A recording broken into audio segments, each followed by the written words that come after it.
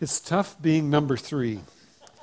Like, we have three daughters, and they were all born in the pre-iPhone days, so it was a little harder to take pictures back then. You had to get a camera, and you had to have film in it, and that type of thing. So in spite of that, our oldest daughter, Brittany, we have a lot of pictures of her. We also have quite a few pictures of our second daughter, Shannon. But then our youngest daughter, Ainsley, there are very few pictures of her. Like, I had wallet-sized photos of Brittany and Shannon, but not of Shannon. So when we would talk about this new child, I would show Brittany's picture because Shannon looked a lot like Brittany. Ainsley looked a lot like Brittany as a baby. And then I even forgot her name when I went to introduce her the first day she was after her birth. We were going to call her Claire all that week. And then my wife Pat called me on Saturday night. No, her name's Ainsley Paige Irene. So I got up here. I had a few pictures I took in the hospital. Couldn't remember her name. Experts say when you have 2 children and then move to 3, it increases your workload by 75%. And you would think 1/3 would be the norm, but I've got 1 child, you've got 1, and who's going to look after the 3rd one? Now, all of you that have 4 children, maybe that's the answer. Then you have 2 each, and it works out well that way. But the first child has new clothes, the second daughter has so-so hand-me-downs, the 3rd one gets pretty rough-looking hand-me-downs. And then we just kind of let her grow on her own. She would spend a lot of time in her friends' homes. We went to parent-teacher interviews, and the teacher said, "Why are you here? Your child's doing so well. Let me talk to the parents of the kids who are struggling." Oh, okay. And then we went to her grade 9 graduation, and the first award was for phys ed. And I thought, well, that's expected. She's my daughter. But then math, Ainsley Nicholson; science, Ainsley Nicholson; history. 7 of the 11 possible awards that day she received. And and Pat and I just look at one another. Where did this come from? And then we went to go out one evening, and Ainsley was at her friend's place, and I called, and they must have been giving her a hard time because as she was coming to the phone, she was saying, "See, my parents still love me." And then she answers the phone, and I have to tell her, "Your mom and I are doing this, Brittany's doing this, Shannon's doing that. You're on your own for dinner again tonight." You know, we sometimes realize that it is tough being number 3. And you will sometimes hear people use the word Trinity in church circles. And that's actually a word that isn't even in the Bible. Like, we hear about the Godhead being spoken of there, the concept of 3 distinct manifestations of God. We know God the Father quite well. The Old Testament introduces him and talks about him a lot. Then the New Testament introduces us to God the Son, Jesus Christ, who became God in the flesh, came down to earth. But in this series of messages, we're going to look at the 3rd part of the Godhead, and that is God the Holy Spirit. And you'll learn how he has come to take up residency in the heart of every believer. Now, it's easy to picture a father. It's easy to picture a son, but not the Spirit. So sometimes the Holy Spirit gets lost in the shuffle. You might even have grown up in a church where the Holy Spirit was hardly even mentioned. And when it was more like Father, Son, and Holy Ghost. And you don't understand the Spirit's role or function. He's the 3rd, and there aren't many pictures. Yet the early church desperately needed his power, and they called upon him because they had an awesome task, which was to share the gospel with the world. So look at Zechariah chapter 4, verse 6. "Then he told me, 'This is the word of the Lord to Zerubbabel.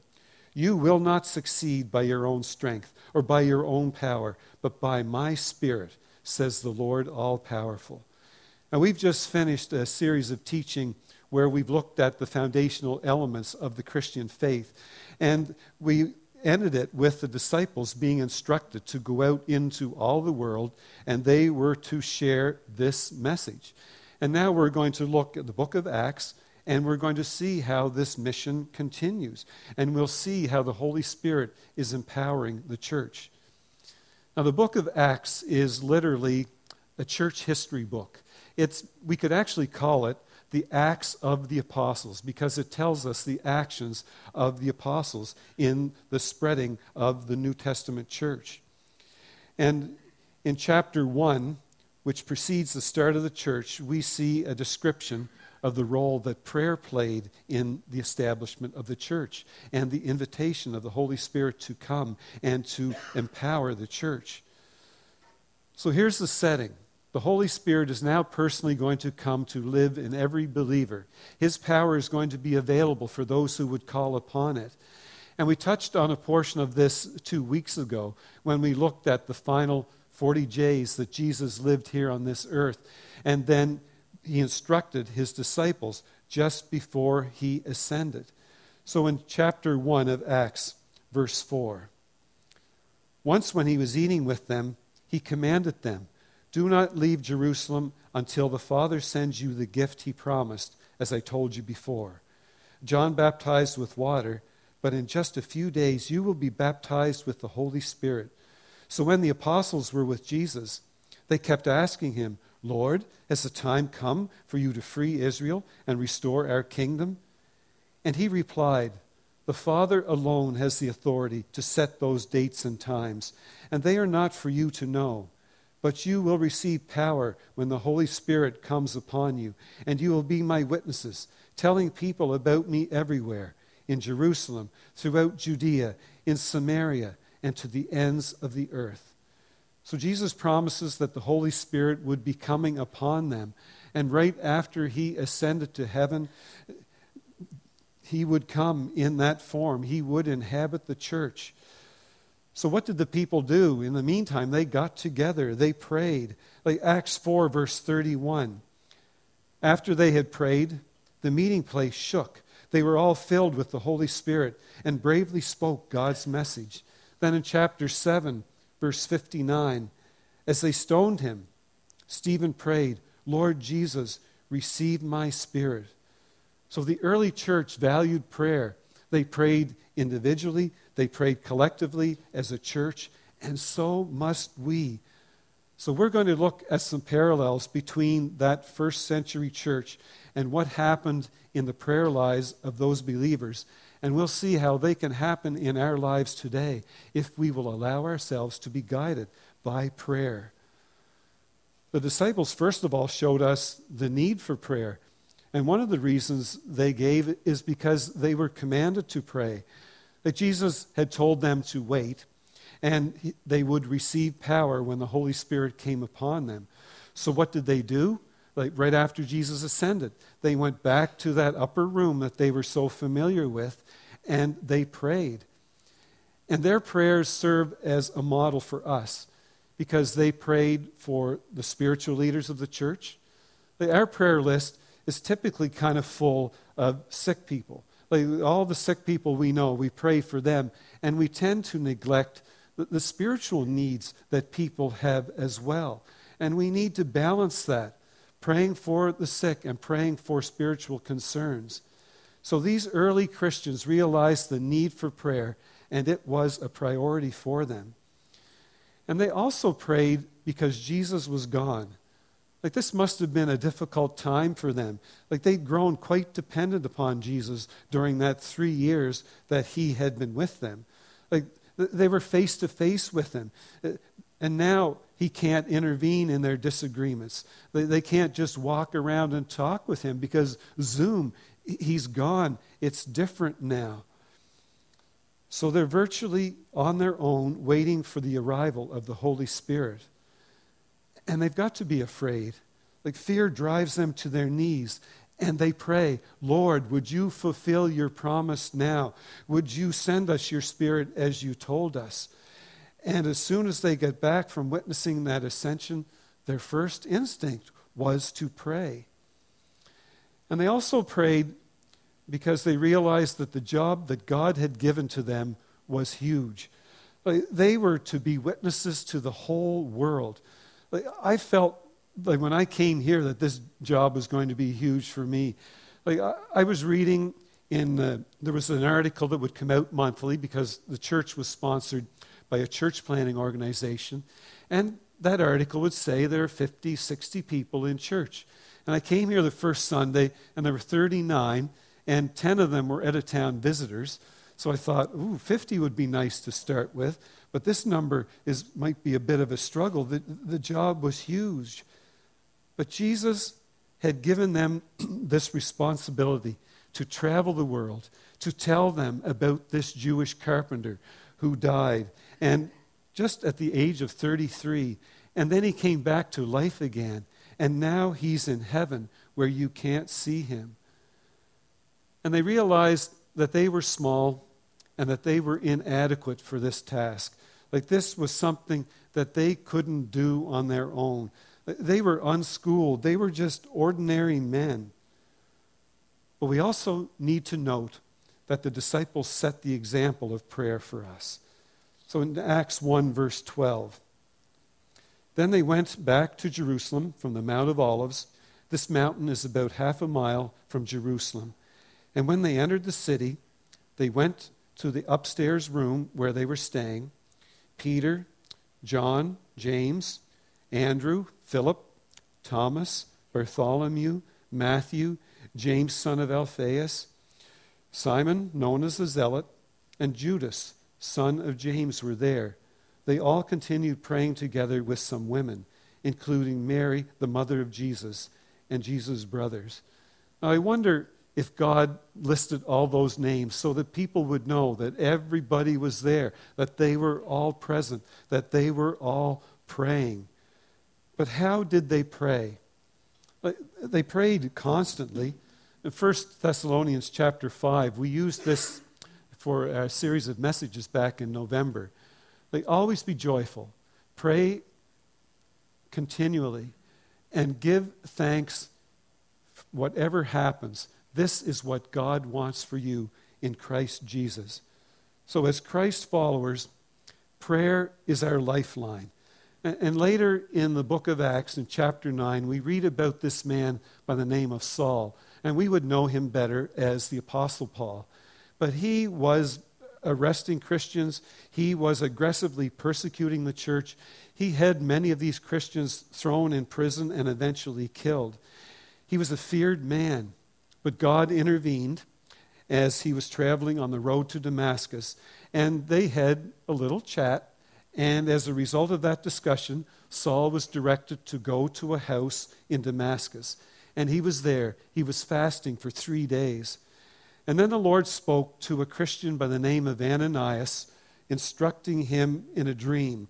So it's chapter 9, verse 11. The Lord said to him, "Get up and go to Straight Street.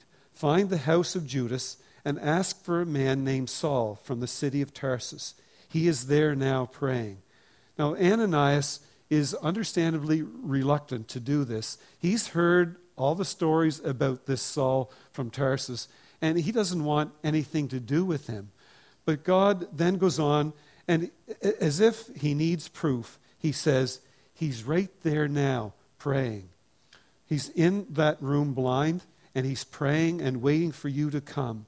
And this prayer is different because he has met the risen Lord, and he'll never be the same again. So Ananias went, and he taught Saul, and he healed him. Saul got up and was baptized and had some lunch. See, prayer is a distinctive mark of someone who wants to follow God and be empowered by the Spirit. Then we also note that the disciples prayed specifically. We're picking up in verse 23. 2 men were suggested.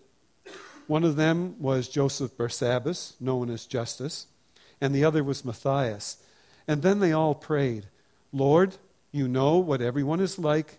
Show us the one you have chosen to be an apostle and to serve in the place of Judas, who got what he deserved." They drew names, and Matthias was chosen to join the group of the 11 apostles. So 2 men met the requirements to fill that open position they had. They needed someone to fill Judas's role. But they prayed specifically. They said, "God, you lead us to the one that we should choose to take his place. Now, sometimes our staff is called upon to pray specifically for someone who is in physical distress, or someone who has a special need, or maybe for someone in which there is no hope. And there's another avenue that the Bible makes available to Christians, and that's in James 5, verse 14, where we read about it. Are any of you sick? You should call for the elders of the church to come and pray over you, anointing you with oil in the name of the Lord. Now, sometimes God answers those prayers with a resounding yes. And we think of 13-year-old Eric Dubé, who had such serious open-heart surgery just a couple of months ago, and everything went so well. And then we see other examples where doctors, they just can't explain why a person made a dramatic recovery. Like, it goes against science is all they can say. But that's not always the case. In the summer of 2001, Jerry and Lori Patterson, who were on staff at a church plant out in Hammonds Plains, their little 3-year-old boy named Silas developed brain cancer. And they didn't have elders at that time, so they called on the elders of our church to come out and anoint Silas with oil and pray for him to get well. And it was one of the most moving moments in my life when we were praying for him. But he didn't get well. Now, sometimes God chooses to heal a person, and listen to this, other times he chooses to make a person perfect, and he takes them from this life. Like, there's a lot of prayer that takes place behind the scenes that the majority of people don't even see. Like, there's my prayer list. A lot of you are on that. There's a list that we have as a group of pastors. I know many of you pray with a list. Then prayers take place at our elders' meetings. We're praying for all of you. And then we have a missions prayer team that prays every day for one of our missionaries. And then at our groups, at our life groups, at youth group. I'm sitting in my office some Wednesday nights, and you can hear these youth in there praying, and it's powerful, the prayers that they are praying. Our music team, they pray before they go up to lead us on Sunday mornings. We pray during meetings. Our elders have a vision for more prayer, and we want people to get even more passionate about prayer. Like, sure, we go through some times where it's almost like we feel a bit of spiritual dryness. But make a commitment that today you're going to jumpstart your prayer life. You're going to jumpstart your time with the Lord. Maybe you'll start listing your prayers. And then later on, you'll be able to look back and say, wow, there's another one that God answered. Or maybe you'll start journaling. You'll just write your prayers out so that you have a record of those. Maybe you'll start praying with your spouse, or maybe you'll start praying with your child before you send them off to school for the day. But do something specific that shows you're serious. The disciples, they prayed constantly. They prayed specifically. And they also prayed corporately. The King James Version of this verse says that they were all in one accord. So they were all together. They were all united on this. And Luke, when he writes the book of Acts, doesn't just picture individuals praying, but he says that there's a power when a group of Christians pray and when they're united in purpose, that God blesses those efforts. See, there's a unique opportunity here on the third Saturday night of each month at 7 p.m. We have a time of prayer here at the church, and most of you are missing out on that. And I dream of a day when there are so many people here that we can't just be in one group, that we split up into smaller groups, and then you can just hear all these voices praying at the same time. Please commit to coming and being a part of that, because we've seen God working in our church, and we know that if we pray in an even greater way, that God is going to work in an even greater way. The disciples were there. They continued praying for the promised Holy Spirit. And then Romans 8, verse 26 tells us, in certain ways we are weak, but the Spirit is here to help us. For example, when we don't know what to pray for, the Spirit prays for us in ways that cannot be put into words. All of our thoughts are known to God. He can understand what is in the mind of the Spirit, and as the Spirit prays for God's people. So when we make prayer a priority, God will empower the church. There's a missionary by the name of Daniel Utiya, and he serves in a predominantly Muslim section of West Africa. And he emailed one of his supporters and said, "You should know my phone has now been tapped. Whenever I leave the house, a car is always following. But don't worry, I'm fine. Just keep me in your prayers." Like, people have come to his house, they've tried to kill him, but never succeeded. It's been divine guidance and also a vicious watchdog.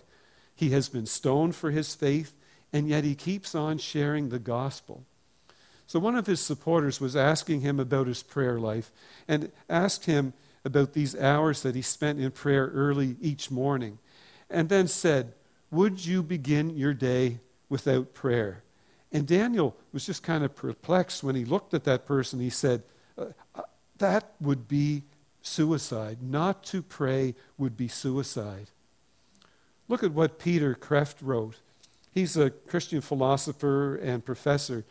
And he said, "I strongly suggest that if we saw all the difference even the tiniest of our prayers make, and all the people those little prayers were destined to affect, and all the consequences of those prayers down through the centuries, we would be so paralyzed with awe at the power of prayer that we would be unable to get off our knees for the rest of our lives."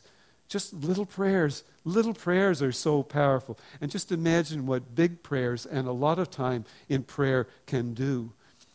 Next week, we'll be looking at Acts chapter 2, and we'll see how the Spirit came powerfully into the church. But if you don't hear anything else I've said today, please realize this. If you want to experience the growth and joy of the Acts 2 church, then you have to pray like those Acts 1 believers. Not to pray is spiritual suicide. Have you ever noticed the things that people collect? Our 5-year-old grandson, Seth, he's always picking up branches as he walks home. And he was collecting them right by their front steps.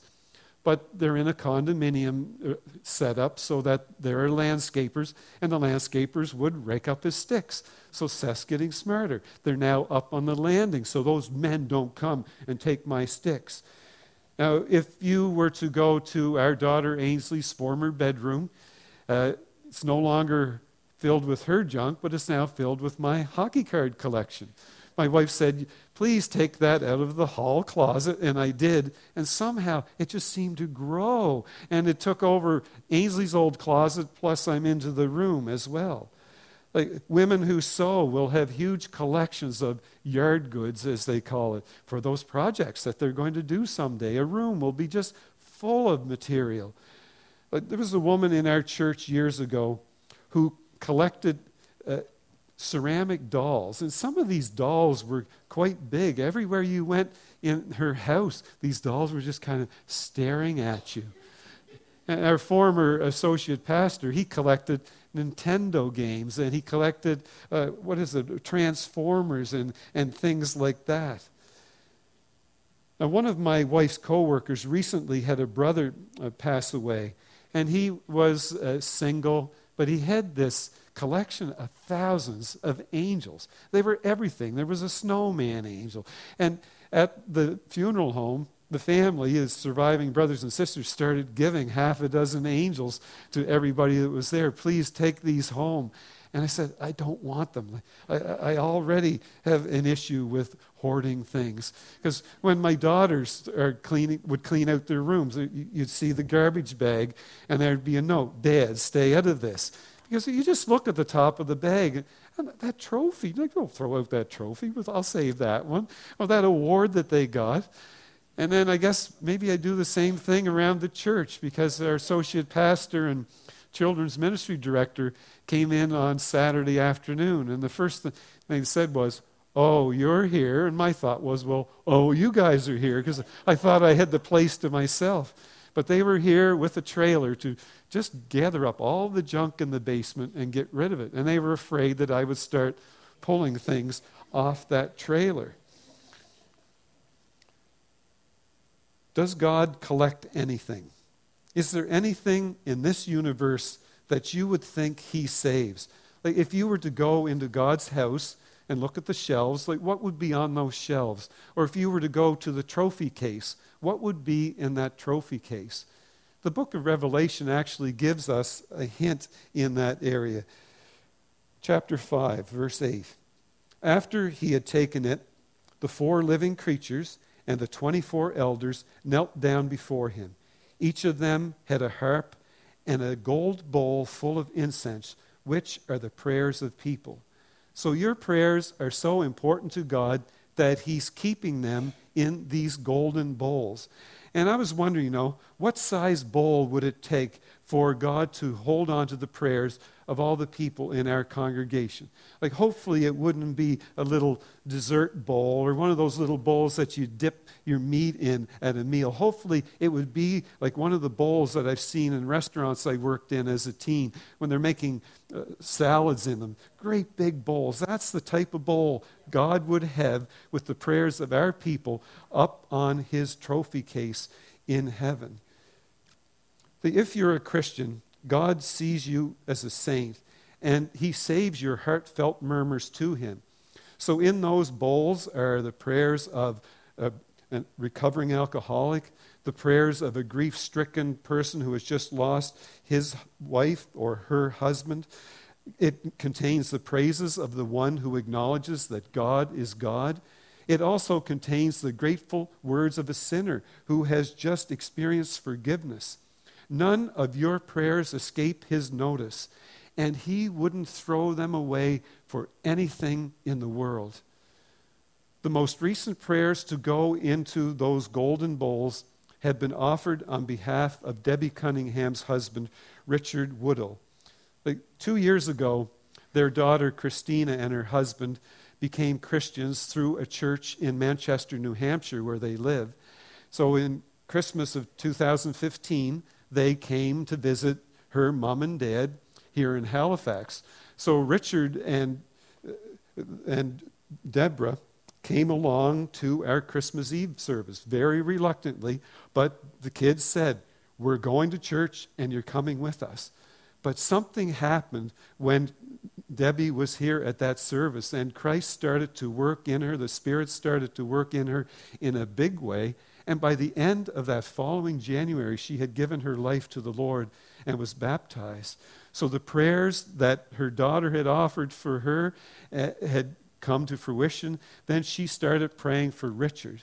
And it was working, it seemed. Then at other times it didn't.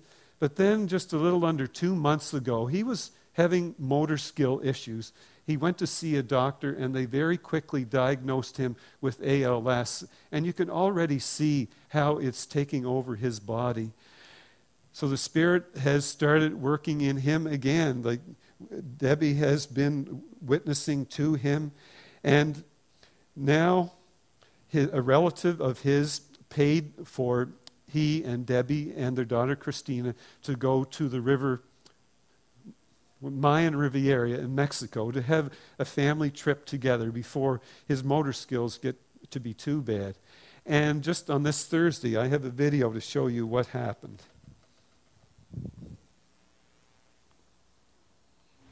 Hi everybody, we're here in the Riviera Maya, and today my husband Richard and my daughter Christina, we're going to be baptizing Richard. My daughter became a Christian 2 years ago, I became one a year ago, and now today, welcome to our Christian family, my husband Richard. Richard, do you repent of your sins? I do. And do you accept Jesus as your Lord and Savior? Yes.